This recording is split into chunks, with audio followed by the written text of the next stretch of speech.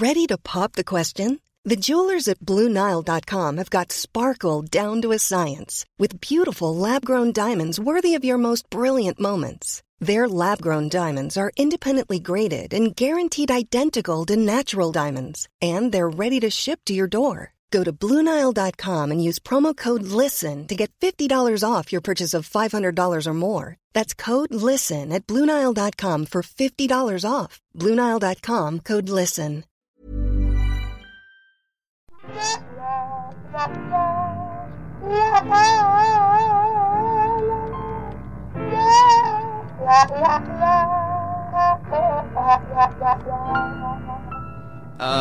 Fantastic.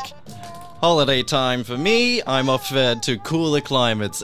I love this town, I really do. But I'm going to Christmas, and it's too hot here. No, I'm going to colder. Tom, we're not finished. What? Jesus. Okay, so Tom's clearly gone on holiday. He's just gave up before we finish. That's just so Tom. But look, we're both on holidays at the moment, so we decided we'd give you a little bit of a best of clip. So we thought that we'd submit.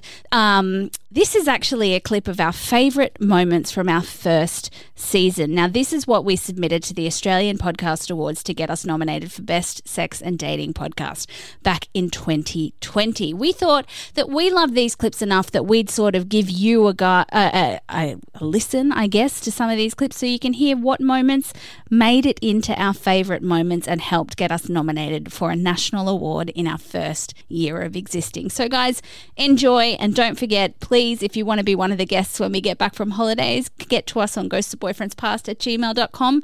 But until then, have a happy holiday. Hey, Tom. Yes, Liz. Would you put up with bad sex if it meant a really good relationship? I have a saying, Liz, that sex is often like pizza.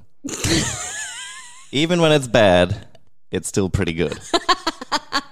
I like that. So for a good relationship, yes, I think I would. Yeah, me too. But I got told by a bunch of female friends that that's one of their deal breakers, that they would be, if the sex was bad, they would be out the door. I'll just be too grateful to have it. So if the relationship's good, I'm happy in that. Yeah, fine, bring it on. Because you can teach good sex, right? Yes, if somebody's awful, you can just be like, to the left, to the right, there you go. Or breathing techniques. Or pills. You just got to program them to do exactly what you want, because technically bad sex is just either someone is actually really bad at sex or they've been programmed to please someone who isn't you and you need to reprogram them. Right. You've got to become a sex teacher. Yeah, some right, kind class? of educator. Get your little pointer stick out. The female body consists of these areas. Yeah, apparently I'm in the minority. Apparently we're in the minority. Wow. Almost all of my and I don't know if it's a female-male thing, but almost all of my female friends said they'd be 100% out if the sex was bad. Well. I was like, I'd rather be treated well and have shitty sex personally, but you know. Maybe we should put a poll on Facebook and see which wins. I'd be interested. And then let us know if you identify as male or female and we'll get this sorted once and for all. My name is Liz Best. I am one of the hosts of Ghosts of Boyfriends Past, and I'm here with the other host. Hello, I'm Tom Harris, still. And after sex, you don't have the energy to run away from a lunatic. You just want to go to sleep. Or do you? She came back into the room and she goes, "Oh, it's okay. It's okay." I went, "Oh, it's just like this." No, I don't think it's okay. It's really not. No, it wasn't okay. And I said, maybe I should leave. And she goes, no, you don't have to leave. It's okay. And then as she's saying this, he's gone, he better leave or I'm going to slit his throat. And so anyway, she goes back out and to talk to him again. Now, I forgot to say something at the start, and that was that the house is one of those houses where when you walk in, it's on one level, but the house sits on like a slope, like it's sort of like the land slopes down away at the back. Mm-hmm. And her bedroom was at the back of the house. I didn't know that the land sloped away down at the back. Okay, so just note this. Okay, so that's important here. So I'm thinking to myself, well, I don't want a confrontation because I don't know what I don't know who this person is. I don't know what he's capable of. I want to make sure that I'm safe, and I just want the least amount of conflict. So I just found a pen and paper and went, had a great night. I will see you later. P.S. Let's do this at my place next time. Yeah. I mean, that would have been good. I should have said that. Oh, no. Yeah. My beautiful brain. Oh, well.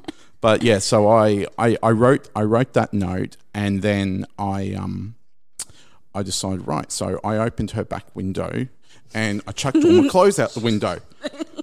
So you have no clothes on. No, I had no point. clothes on, and I thought Continue. I'll just chuck all my clothes out the back window, and they'll climb out the back window.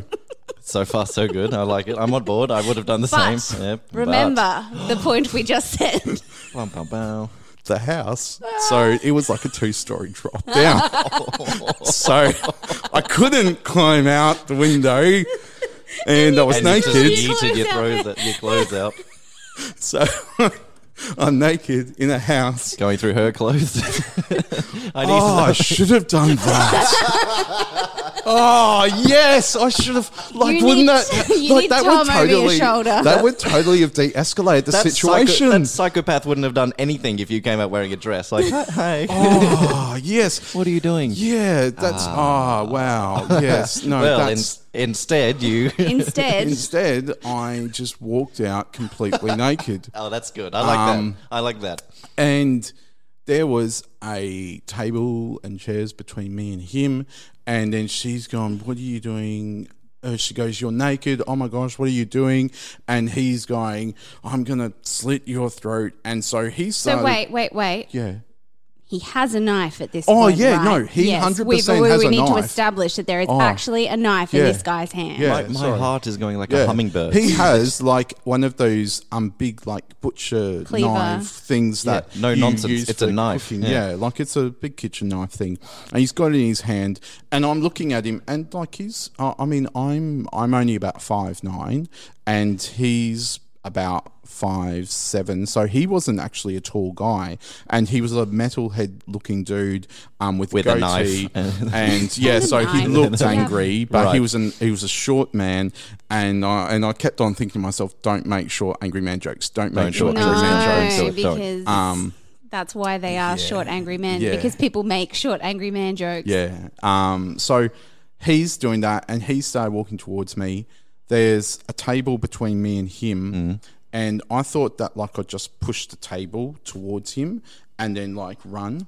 But because there's so much adrenaline, what's happened? And you're nude. And I'm nude. Yeah. I pushed the table probably a little bit too hard, and killed him. it flips up and it donks him on the head and knocks him clean out. Steve Smash. He's lying on the ground. Steve Smash and then I'm Steve standing Smash. there naked, and I'm like going, do I call the ambulance? And she goes, no, you just go. And I said, I'm just going to go into your backyard to get my clothes.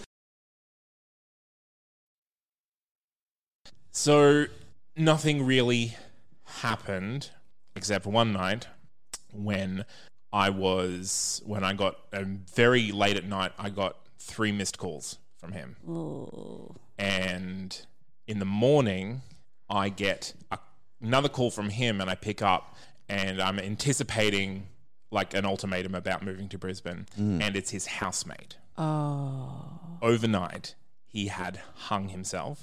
Holy fuck, Zane. And yeah, this is so of course that was the end of me for that day. And everything was going on, and the housemate didn't know what to do. He'd called the uncle and kind of got things moving, that he thought he knew the situation between have I even given him a name? I'll call him Tim. Yeah, you called him Tim. Yeah. Between Tim and I, so he wanted to keep me up to date. And of course, I had no into his life other than him. Yeah. So through his... Sorry, I'm like crying now. No, that's fine. So shit. it's completely understandable. Yeah, that just, wow. Okay. Take a minute, everyone. Take Yeah. a breather. So that, and again, like I didn't... I had grown up knowing I was gay from very young. So when I was 10 or 11, and I'd kept that from my family for a very long time before I came out. And so I didn't really have a good relationship or good enough relationship with them that I could go to them with this problem. Yeah, sure. And just having moved to Brisbane, I didn't really have any people here to really deal with that with. Yeah. So I took time off work, and I found out through the housemate when the funeral was going to be. It was going to be in Bundaberg. It was going to be a church service, etc. And he was not going to be there, but he told me where it was because the family had said, "You're not welcome." And the reason will come out soon why. So I showed up there and basically sat down, and then I was approached by 3 people just saying, "Oh, who are you? How do you know Tim?" And so I told them, "Oh, I'm just friends from back off." And they, "Are you Zane?" I said, "Yes, I am." Then they went off and got the family, and the family came back and started yelling at me. And At the funeral. Oh my God. This was just before the service started. They were yelling at me. It kind of got physical in the like I wasn't. I was just basically backing off and going, "Look, if you don't want me here, I'm not going to be here." But they were like very like, "You got him into drugs, you corrupted him, etc., etc., etc." At this point, the uncle, I think it was, I don't know his uncle from a bar of soap. Sure, but yeah. someone stood in front of them and just said, "Hey, just leave." Yeah. And so I did. But now they knew that I existed and that I cared. And that led to about 7 years of harassment of the family sending me threatening letters, making threatening phone calls. And it got to the point that I had moved like 4 times since this whole thing had happened. And they were sending me drugs in the mail with these letters, kind of like they were trying to frame me for whatever. So obviously, like after a year or so of this and it kept happening, I went to the police and said, "Hey, can I get a restraining order?" And they're like, "Yes, you can." So I had to see them in court a couple of times, and then after that I didn't have to go to court anymore. But it kept on happening, and so it was just a matter of reporting these incidents to the police. Right. His older brother, moved to Brisbane. Ah, crap. Which meant that I never saw him, but I know that he was outside of my house a number of times because there were packages delivered that with no mailing address in them. So this is, and then it kind of just drifted off. So this is kind of a huge part of why I never now I never don't respond when someone calls. Yeah. Because that was a lot of guilt for the weeks. I'm flabbergasted. I can't. For how sad and tragic this story is, I feel very angry that that a group of people could be so unfair for such a long time as well. Yeah. Like, I understand if you lose someone and you want to and you want to blame someone, or I get that. I get it. I don't agree with it, but I get it. But to hound you for relentlessly. The big thing that for so long. The one thing that I hold against them, like emotional people are going to do emotional things, but like afterwards it was not emotional at all. Like it was cold and calculated. Like we have to. They weren't lashing out anymore. They were. I just can't. I'm still stuck back in. I just can't stop putting myself in Tim's shoes. In getting to a place. Sorry, this has really hit me, and I didn't quite expect it to. But getting to a place where you felt like that was the answer.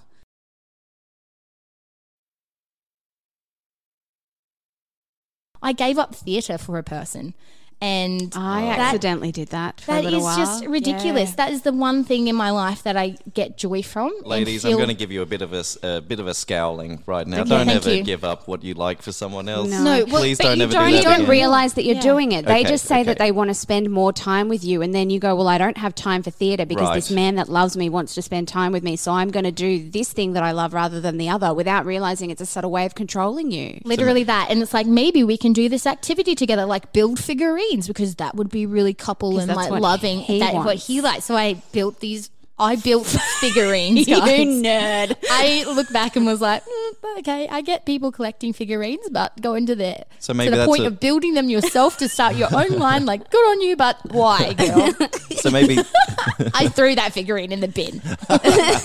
good on you. So maybe that's an overall lesson for people listening at home. Like, just be careful about like what's being taken away from you. What are you giving up? What are you losing? I would recommend checking in with your friends. Yeah. Because I know that when my behavior and like I went from this super confident woman to someone who's like, oh, maybe I do need help with that because someone said that I'm not super good at it. My friends were the ones who were like, what the fuck is happening? You used to be this and now you're this. What's going on? So I think if you kind of check in with the people that know you most, and one of the things that I learned in a self-help book that I was reading was like, when you start dating somebody, ask your friends questions like, what do you like about him?